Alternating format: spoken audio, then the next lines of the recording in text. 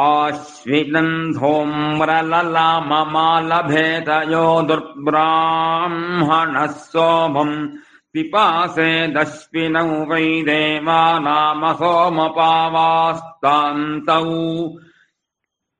पश्चासोमपीठम् प्राप्नुतामश्विना वेदस्य देवता यो दुर्ब्राह्मणः सोमम् पिपासत्यश्विना देवस्वेन भागधेनेनोपधावदिता वेवास्मै सोमपीठम् प्रयच्छत उपैनगुम् सोमपीठो नमति यद्धूम्रो भवति धूम्रिमाणमेवास्मादपहन्ति ललामः।